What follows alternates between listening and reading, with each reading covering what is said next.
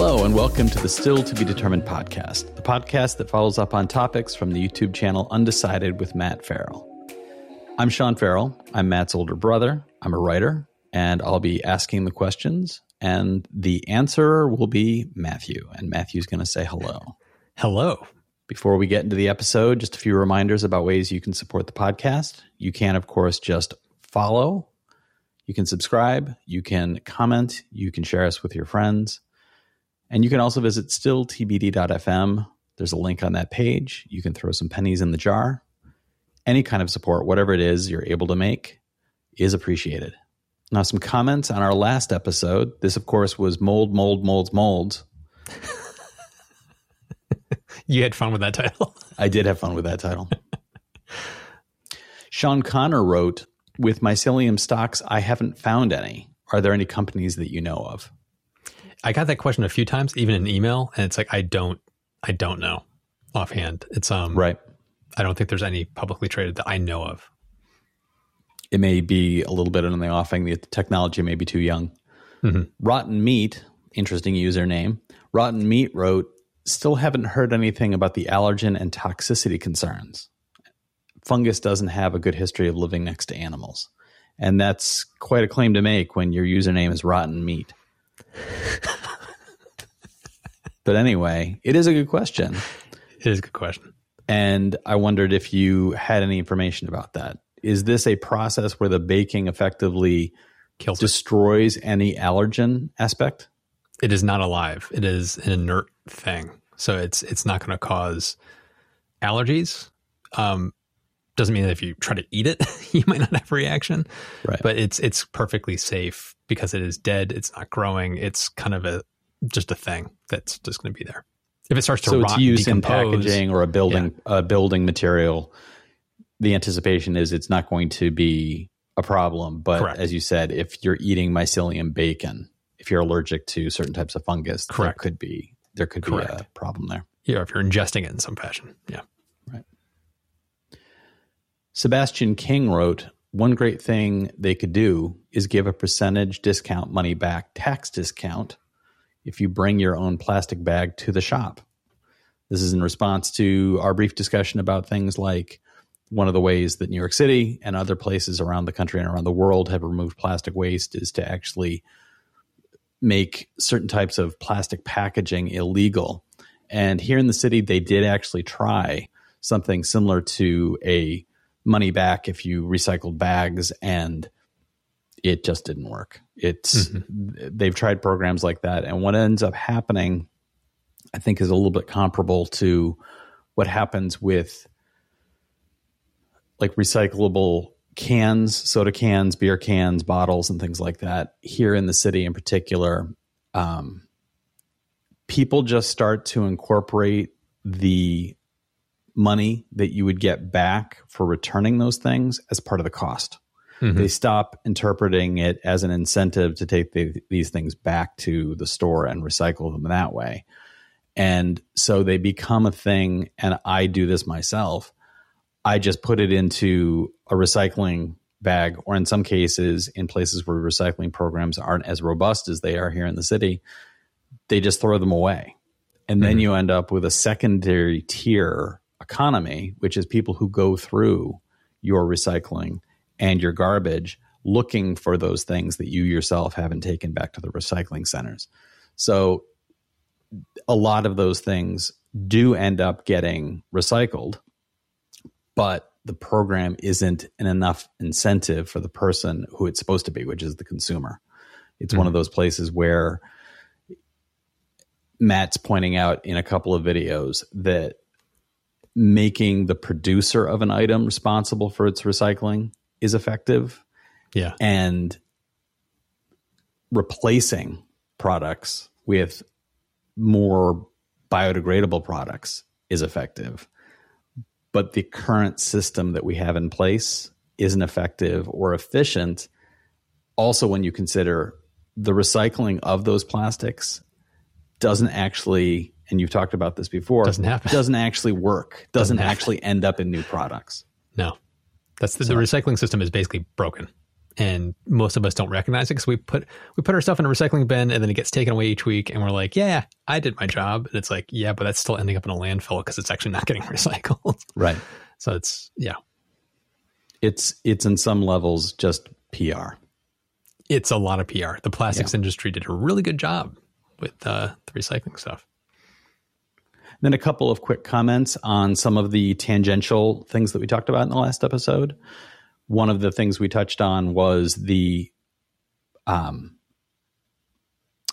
industry. We talked about basically the diamond industry being a industry that appears to be hoarding a thing that is not all that much rarer than other materials, but by hoarding them, they're keeping the price jacked up. Yeah. And Hayes wrote, there's actually a warrant out for the De Beers arrest in the United States because they're considered a monopoly. So that's an interesting bit on that. And then the final comment, which isn't about any of the content of our discussion, and it also will be a completely confusing comment to anybody who listens to us as a podcast only. But Jacobus von Tonder wrote, Sean, the lighting and video upgrade, it has been determined as massively better. And to our YouTube viewers, hey, this is me on a better quality video and lighting rig. And this is all the result of basically I have benefited. It's probably been for 25 years now from a brother who is the tech guy, and he just passes things on to me that I say, all right, this is mine now. And Matt made the very, very good observation when I recently purchased a new computer, that my new computer, even though it's brand new, and I was very excited to get it, very excited to start using it, had a piece of crap camera. So I would say it had a potato as a camera. Right. So he quickly jumped into action as tech guy, and I started receiving Amazon packages with all sorts of equipment, which took me a little while to figure out. But once I did, this is now my smiling face. So I do look better. And the lighting, while I look fantastic, generates a good bit of heat, which here in early July in New York City, right at the end of what has been one of the hottest weeks that we've had at the end of June, and it's now 100% humidity. This light is basically slowly baking me. So I hope all of our listeners... Welcome to my world, Sean. Yeah, I hope all of our listeners and our viewers enjoy watching me slowly blister and then pass out. Let me just say, when I record an episode, the air condition gets shut off, and then I'm surrounded by basically like 5 lights. Mm-hmm. So I'm slowly like baking as I do an episode. By the end of the episode, whoo boy. I'm surprised that the coloring of your shirts that you've chosen is smart. Yeah. So that by the end of the video, you don't just have huge rings underneath your armpits. So on to today's episode. And we're going to be taking a look at Matt's most recent episode, which was Exploring Modular Homes. Cheapest Path to Net Zero? ? There it is. It's on June 29th, 2021. And before we talk about that, this is the episode that you posted this past week. And then shortly thereafter, you posted that you have now passed 500,000 subscribers on YouTube. Yeah. Which is... Yeah, let me just say, that's a boggling number of people to pay attention to you. And congratulations. It's well-deserved. You've put a lot of work and time and effort into your channel. And along with, I'm sure, all of our subscribers, I can't imagine any of our subscribers are like, yeah, I don't need the main channel. I'm perfectly fine with them talking about something I have no idea what they're referring to. All of our listeners, I'm sure, are subscribers of your main channel. And I think that it's a real testament to the effort and the work you've put into it. So congratulations. Thank you. Yeah, it's one of those, 500,000 is a number. And then you have to remember there's a human being behind every single one of those numbers. And that's when my head just starts to go, wait, what? Yeah. Well, keep in mind, this is the internet we're talking about. So there may not, in fact, be a human behind each and every one of those. Yeah. They could be Russian bots. It is a number. So So on to the discussion. This is one of those talks where the entire point of your channel is a personal connection to technology, a desire to see the relationship between how tech can improve or impact our lives for the positive and the possibly negative. So that's already a personal thing. But this one took a step even deeper into the personal, as this is something you yourself are going to be doing. I'm actively doing it. Yeah. The plans to build a home and looking at the various options of how to do that and wanting to do it with as much of a net zero impact as possible makes this something that, as most of the comments pointed out, people are very interested in knowing more about your experience. So some of the comments include these, like from Benjamin Davis, who wrote, "Totally love to follow your process into getting a low emissions home. I'm on the same path and would love to follow your process." Another one from Asmuk, who wrote, "I'm so glad to have found your channel. It was like discovering a similar soul with more knowledge on the topic of common interest. Right now, I have just bought a piece of land in Latvia and plan to build a house." I assume that Asmuk does not work in the Boston area as you and your family do, because that will be one hell of a commute. Yes, that'd be a very hard commute. But Asmuk continues, "Surely I would like to hear more about your experience in the process. Here, perfect insulation and modular homes are part of the day by day, but still have to understand fully what the options are and how to take the next steps and actually build our place." Yeah, it's interesting because the modular homes are a lot more, same thing with passive house, are a lot more common in Europe. And they're still kind of like, they've been here in the United States for a while. They just haven't really caught on, and they're becoming a little more popular now. But it's like, I'm surprised they haven't caught on more. I think there might be a misperception as to like, oh, they're not as good quality or something like that. But they're actually better built than on-site stick-built homes in most cases. Like when you're talking about a developer that comes in and builds 50 homes and just sells them off, those are built fairly quickly. Very quickly and to standard, and standard is usually not very good. So these homes, like the one I'm looking at from Unity Homes, the walls are going to be basically about a foot thick and like crazy insulation and very efficient and using low emissions, everything for it. So it's like the idea that you can spend just a little bit more money for like a passive house, I am going to be paying more for a modular home than I would for a stick-built house, built as standard. But if I'm trying to build a stick-built house that's passive home standard, going modular is cheaper. So it's like, it's still a pricey endeavor. I actually had somebody reach out to me and say that they were looking into doing this in their area, and they were finding $800 per square foot, which made me almost fall out of my chair, because that's just insane that it could cost $800 a square foot when a typical house might cost you $100.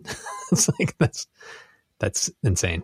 Yeah, that would be, you'd be quickly entering, I mean, for a house that would not be that big, 1,000 square foot home, you're getting close to $1 million home there. Correct. Yeah. I mean, it also depends heavily on where you live. So like in Latvia, I'm sure he's going to have a lot more options that are even more affordable than what are to me, because I live in the Boston area, which is just where I live. Things are just expensive. So modular homes, like where our parents lived, would probably be cheaper than what I'll be paying. So it's like, it's all relative, but that's part of what makes these videos difficult. Because when you talk about money, it's like, yeah, this is going to save you a lot of money and it will only cost you $500,000. And people are like, what? That's not cheap. It's like, well, maybe in your area, it might be $150,000. It's like, it depends on where you live and labor rates and all that kind of stuff. So it's tough to kind of make universal. But I'm going to try to go into more depth of not costs, but more of like why you would choose to do one thing over another as far as the technologies. I am planning more videos as I go into this, and I'm hoping to be able to do interviews with the company I'm working with, maybe even get a tour of the facility. I would love to be able to film my actual house getting built in the factory. That would be really cool. Yeah, that would be neat. Yeah, but we'll see. That touches on a couple of the other questions that I noticed in the comments, like this one from Zippy the Happy Chimp. And Zippy, I'm really glad to hear that you've gotten over that depressive period that you had. Zippy writes, buy local, quote, buy local to save shipping costs, and, quote, home prices are tied to the local median. There are going to be break points where it ends up cheaper to buy a, for example purposes only, West Virginia home and ship it to New York as compared to buying a New York home. His then next comment is, of course, having a West Virginia manufacturer meet New York codes might be another snag. Yep. I wondered if you are aware of how vast are the different codes from state to state, and do you have those options for you? Are you potentially working with a company that might be looking at something being built in Pennsylvania or Ohio, and that being a better option than something built for you in Massachusetts? The company I'm talking to is in New Hampshire. There seems to be, for some reason, in New England, Maine, New Hampshire, and Vermont seem to have a ton of modular home companies, more than in Massachusetts itself. So the companies I've been talking to are in New Hampshire. But they're all based on the same building standards and codes. So they build stuff for here in Massachusetts all the time. So there's no disconnect there. But there would be if I was going to go down south, like into South Carolina or something like that. There is going to be a difference in code and requirements, different electrical codes, different standards as far as how the houses are built for like insulation levels. So it's like they're definitely, the further you get away from where you currently are in your climate, especially, codes shift and change. So that could be a big issue. And this comment from John Hollowell also stood out, which is, John wrote, "So I understand that the construction garbage is significantly less at the final location, but isn't the remainder of the waste just abstracted away and still exists at the initial construction facility? No. I imagine there is some amount of repurposing scrap material from one house to another at the facility, but I don't think it's completely eliminated." It's not completely eliminated, but it's far more efficient, because you think about it this way. They're building numerous houses in sequence, and if you're cutting up wood, they're doing all this in a CAD program, and so they know exactly what parts they have to build, what sizes and shapes they need, and they can figure out, okay, we're going to be cutting timber in these lengths, which means we're going to have these lengths left over, and our next project needs lengths that would fit within that, so they can plan and reuse. It's not scrap per se, but it's like they can be very efficient in how they're cutting their wood and how they're using everything down to the inch. So it's like it's literally just less scrap. There's less stuff to toss in the manufacturing process. Where it's stick built on site, there's going to be a lot of waste. So it's the example you're talking about would be, okay, we're making 10 houses this week, so we know that we need 1,000 pieces of wood this length, and when you cut all of the supplies that we've brought in, we're going to end up with so many pounds of excess at the end, because we will have perfectly put every cut into all of those pieces of lumber, as opposed to the on-site location where every site is on its own cutting things to the right length. Correct. And may end up with 2 or 3 times as much of the scrap at the end. Correct. Because you have multiple sites all cutting to specific lengths and ending up with scrap that they may or may not actually return to some place to be reused later. Exactly. Okay. Yep. So it is, I like John's framing of it as the waste is abstracted away. Yeah. I think that is an interesting measure of how to envision what is happening, because effectively this is still construction. You are just not seeing it being done on the site. It is still the if there are hazardous materials being used in home construction, those likely could still exist in insulations and things like that might be done in a facility as opposed to on site. That's another way that you're avoiding impacting the immediate environment, of less exposure in the environment to things from when they're using saws, when they're using drills, those things just going into the air and blowing wherever. Here in the city, we've had in my immediate neighborhood, an incredible amount of construction, and every few weeks for the past couple of years during the spring and summer, it seems like that's when the weather turns nice enough that these construction sites are able to say, now we can do the stucco exterior, which is basically paint mixed with little foam pellets. That's what gives it the texture. And it gets sprayed onto the exterior of some of these buildings. And some of those foam pellets inevitably blow away.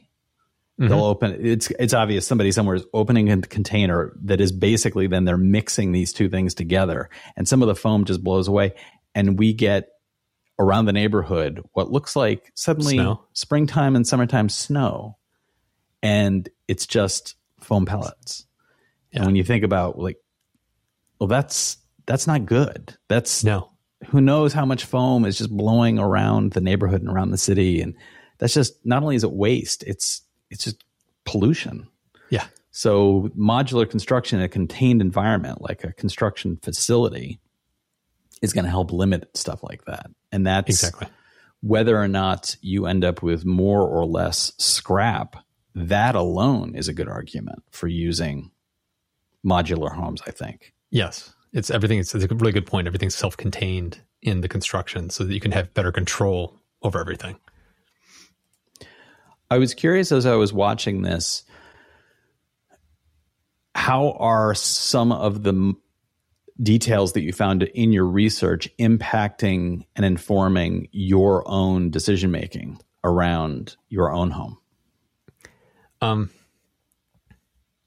a good question. It's originally I thought I was going to be going like a purely modular built home where they would actually just be delivering sections, and then they lock the sections together, set it up, and literally the house on site, within 5 to 7 days, there's like no house there, and then suddenly there's a complete house. I was looking at that initially, but there were some things about the way the houses are constructed that gave us some restrictions as to what we could do in certain cases. And so we started drifting more towards another company called Unity, which does panelized modular homes, where it's still being built on site, but they're delivering an entire wall with the windows and everything already in it. And then they're basically putting those together, putting the roof on, and then they finish the inside of the house on site, where a lot of modular houses, when they're delivered, even the insides are done. So like the flooring's already in, the kitchen counters are, the kitchen, cabinets already in. This is not going to be that. And the reason we kind of drifted that direction was, for us, it was giving us the design choices. The changes we can make are a little more fit our style of what we're looking for than the modular homes, just because of the way they have to be transported restricts kind of some of the things you can do.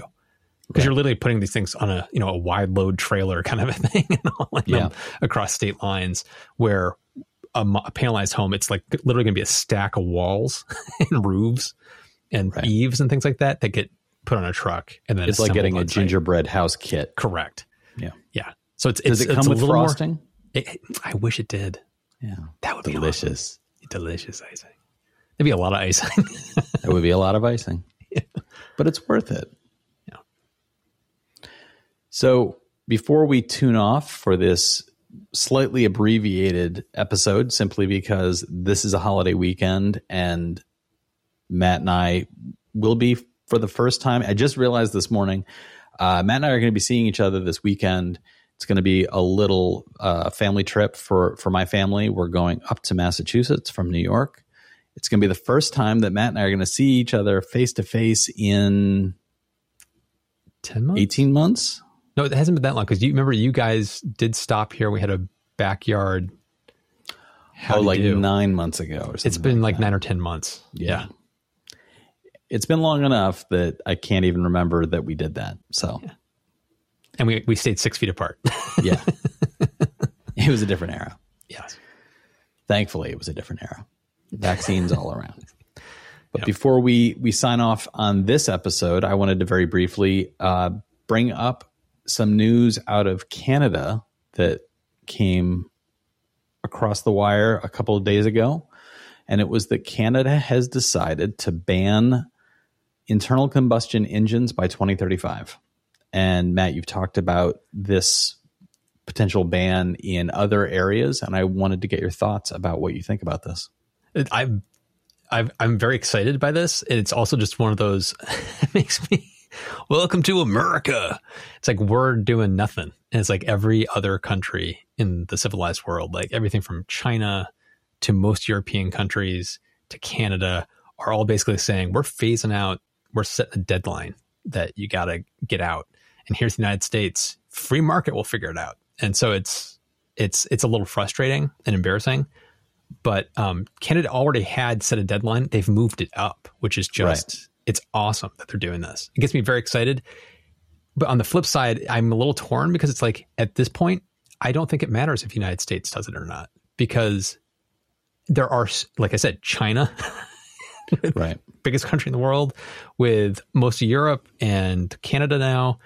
We're going to get dragged along whether we want to or not. So it's like every car company, the writing is on the wall. They have to go EV. So it's like, at this point, if we do it, it's not going to make a difference because we are following pretty much every other country that's already kind of setting the agenda. So I think for me, it's one of those ironies that the argument about the free market turns out to be right, but for the wrong reasons. Yeah. Rather than our political environment being one where we boldly lead in this and say, here's the restrictions that we're going to put in place. We say, no, the free market will figure it out. And then the free market does figure it out because countries like China place these restrictions before we do. And the market for the ICE vehicles does finally bottom out because of governmental action in other places. And it's a lack of, to me, it strikes me as just a lack of moral fortitude to do the right thing. It's the continuation of, if we just bury our heads in the sand long enough and pretend that certain things aren't happening, then we don't have to do anything until capitalism fixes it. And what I do find funny about all these restrictions, though, is by 2035, when most of them start, by that point, electric vehicles will be demonstrably cheaper than gasoline cars. And so at that point, if you're a human being that's still buying a gasoline car, there's something wrong with the way you're thinking, because it's like, it's going to be one of those, you either have a very specific need or you just haven't done the math, because it's by that point, it's going to make financial sense just to get an EV over pretty much anything else, because they'll be so much cheaper. There were people, I'm sure, who were like, I'll be daggum in the ground before I buy a vehicle that's not a horse and buggy. And sure, there will be people who will say, I am going to make sure that I'm standing by this mode of transportation because it means something to me. And for those people, I have a feeling there will be some kinds of exemptions for like classic vehicles for people who are car aficionados. And of course, and there will be the ability to the cost and maintenance of these things will skyrocket. You know, if you have a 1930s Ford, it's going to cost you an arm and a leg to keep that thing in running condition, because you're going to have specific things manufactured just for you. Eventually, a 2020 gas vehicle, it will be something comparable. There will be people 50 years from now who will have what is now a new car that they're trying to continue as a classic vehicle. It'll just be more expensive for them to maintain it. It's going to be like vinyl records. It's like 99% of the market is all digital music. It's like, but there's still that 1% of the aficionados that like the sound of a record. It's like, it's going to be the same thing. They'll be around, and there's no problem at that point. It's like, have fun with your gas car. It's like, we're talking about, we need to get 99% of the people off of gas. And of course, the bigger issue is not just the vehicles. It's all the other ways that our electricity is manufactured and moving away from use of coal and other fossil fuels, burning them exclusively as the means of producing electricity. Yep. So our listeners should let us know what they think. What do you think about the modular home revolution that Matt is slowly, hesitantly tiptoeing into? And will you be interested in hearing more from him about his experience?